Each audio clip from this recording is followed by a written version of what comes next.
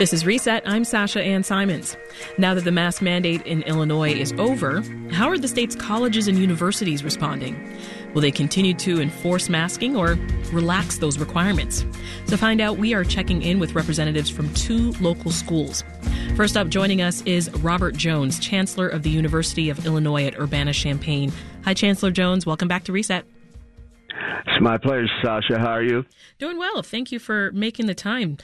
Tell us the university's approach to masking right now. Well, we decided a couple of weeks ago and announced that we are lifting the mask mandate with the exception for in-class instruction. So all students, all faculty inside of the classroom are still required to wear a mask. They are not required to wear them when they're leaving the class, walking down the hallway, or in any other buildings, with the exception of the academic classroom itself. How did you make that call to start relaxing the requirements? Well, it was pretty much everything that we've done for the past 24 months has been driven by data and what CDC and other agencies were saying. And, we have our own SHIELD team that was helped us put together this whole ecosystem that has kept us safe. And on the recommendation of our SHIELD team, looking at epidemiological data and other bits of information, the persistence of COVID-19, particularly the Omicron variant, the number of cases we were seeing, where those cases came from, gave us, again, pretty good perspective on what was most practical to do at this point. Mm-hmm. And so we lifted it for all indoor venues with the exception of the classroom because we started this semester very much aware that our approach was going to be slightly different, where any class more than 200 was moved and has been retained online. But we have classrooms that are somewhat crowded, and we're still very much concerned about keeping everybody safe. And so that's the basis on which our decision was made, and it will be in place for the rest of the semester.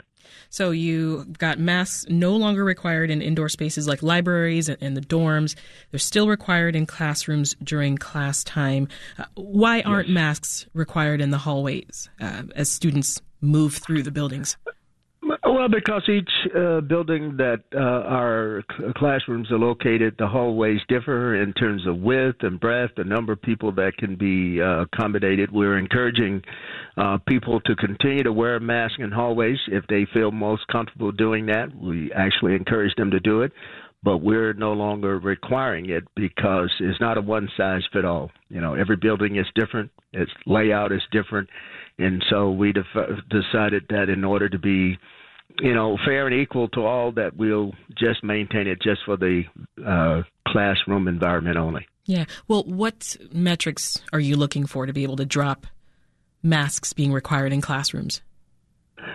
Well, we'll continue to look at where this is going. It is going to be subsequently, I think we are clearly have entered, if not entered, the endemic stage. And glad to see that most of the focus is going to be on hospitalization rate, those kinds of variables. And we'll take all of that into consideration as we near the end of the semester and basically prepare for next academic year. So there won't be any changes for the rest of this academic year. What did the students think about this? Our students have been very, very clear and very, very supportive. They've responded to everything that we have asked them to do. Thus far, I've heard no complaints. In fact, a lot of our students are pretty adamant about keeping masks in the classroom environment and masking as being part of the overall protocol that has kept us safe thus far. And we have amazing students who always, for the majority of them, have responded in very, very positive way to everything that we've asked them to do, and this is no exception. Well, speaking of the students, Chancellor, during the first weekend in March, that's well known as a big partying weekend ahead of St. Patrick's Day before students leave for spring break. Are you monitoring that situation? Have you heard of any plans? No, we haven't heard of any plans thus far. You're talking about the whole unofficial St. Patty's Day celebration, and We'll continue to do everything that we've done in the past We will send messages to parents and actually encouraging the parents to encourage their kids not to participate. In the past, it's been mainly around the unhealthy behavior about excessive alcohol consumption that can lead to some very, very detrimental acts and behavior that impacts our students. So it's still going to be focused around that. But we'll also remind students that pandemic is, we're not over. We're not out of COVID yet, and that they need to continue to be cautious. And if they're going to be participating in these very crowded situations, if they don't feel comfortable, they should not participate. And if they do, feel free to wear that mask if it makes them feel better. But most of this is around, the behavior that leads to excessive drinking and partying is the thing that we'll continue to try to mediate to the best of our ability. Are you worried at all about a spike during spring break? There may be a slight spike. We're not worried about it because if we will continue to do the surveillance testing if necessary, and when we get a spike, we'll take the actions to mitigate it the way we've been doing for the better part of the last year and a half. Given the numbers that we're seeing, where we've had a couple of days this week where there have been 0 cases, 1 case, and so clearly things are dramatically different than what they were before. So if there is a spike, I anticipate it'll be more like the ones that we've observed, previously before Delta and definitely before Omicron. So we'll deal with it if it happens. I don't anticipate it to be so large that it's going to be a problem. However, we are going to require students to test and giving them a full week to deliver a negative COVID test before when they come back from spring break. That's the part that we are concerned about, and that'll tell us whether or not we are going to experience a spike or not. So we know kids are going to be going out to all kinds of different locations, not only partying as it relates to St. Patty's, unofficial St. Patty's Day, but because of where they go in spring break. And so just like we did when we started this semester, they'll have to deliver a negative COVID test before the classes resume, or at least during that first week of class.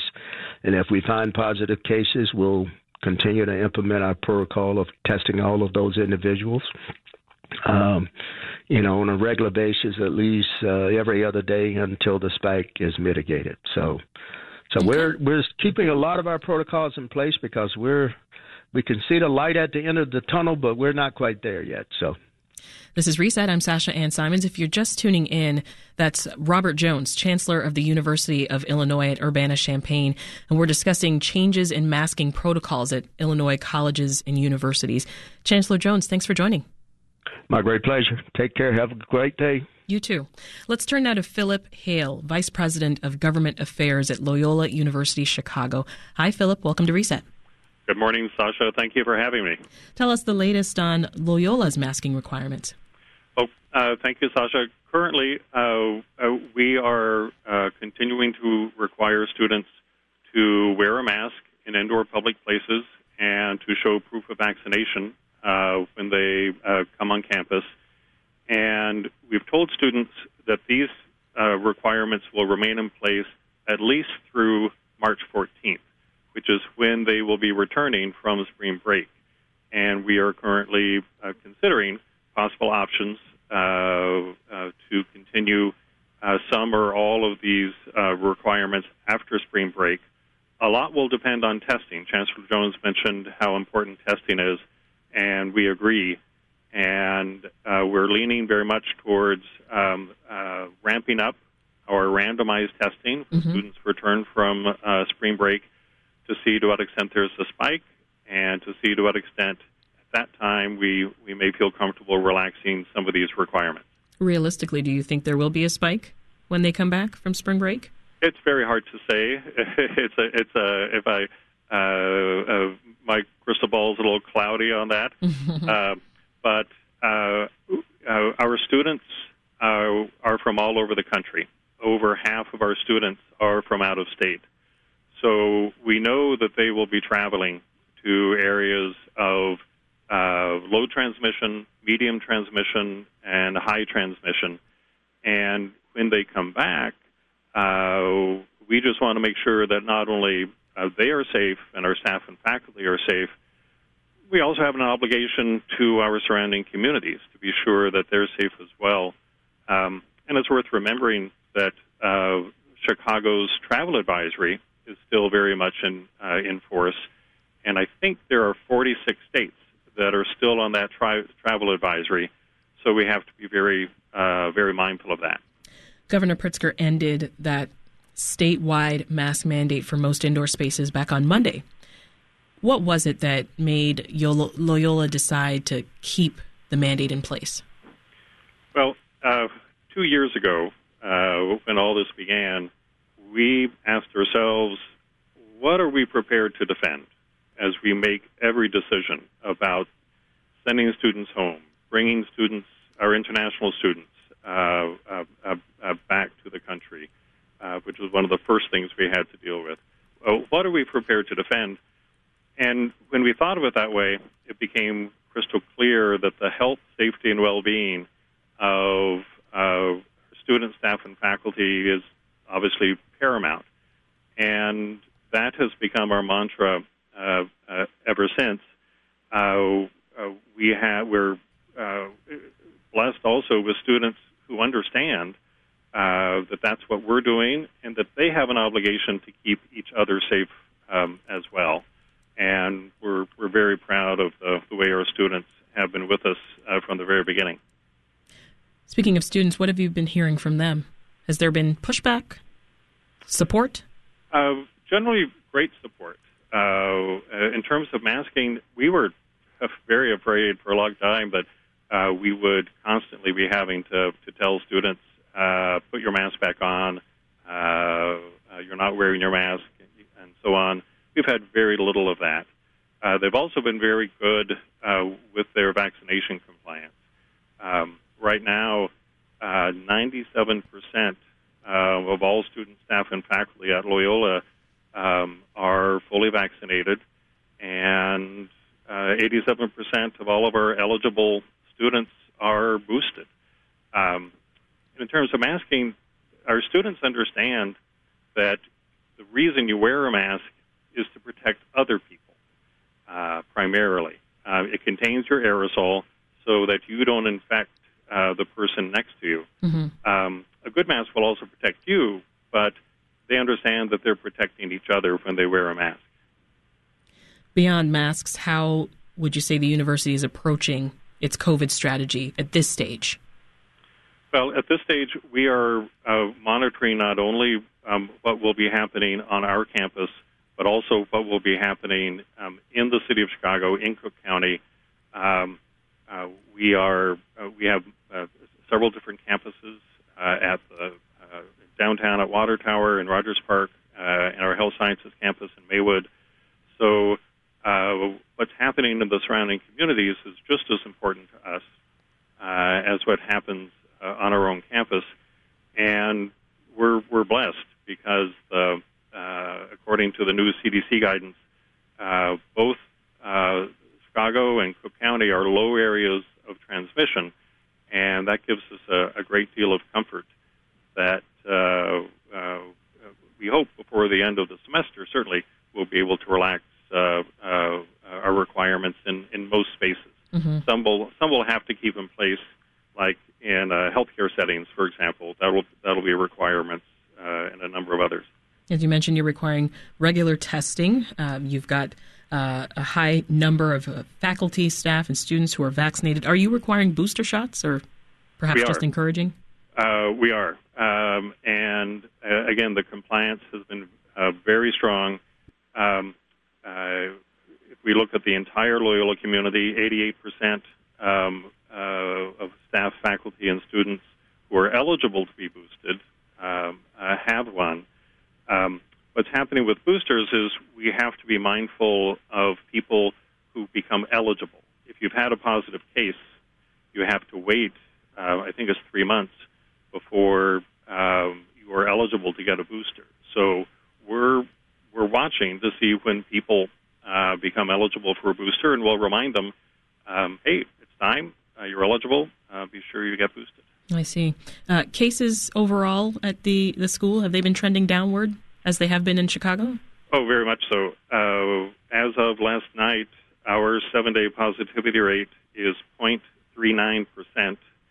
It's the lowest it's been since October, so the lowest since long before Omicron, and lower than the city of Chicago, which is itself a really great 1% positivity rate. So once they return from spring break, you talked about requiring testing. Is there a metric you're looking for in particular that would allow you to relax the masking requirements at that point? We haven't set a particular rate, positivity rate. And we'll also have to see what the base is. We're starting with a very, very low base of 0.39. So we'll just see what sort of a spike we get. Also, what sort of a spike there may be in the surrounding communities as well, and then we'll decide. But we haven't picked a number yet. Time to pull out that crystal ball again for me, Philip. Looking ahead, before I let you go, any talks yet about the fall? About what you're going to do then, about masks, etc.? No, our biggest sort of on the horizon questions right now involve commencement.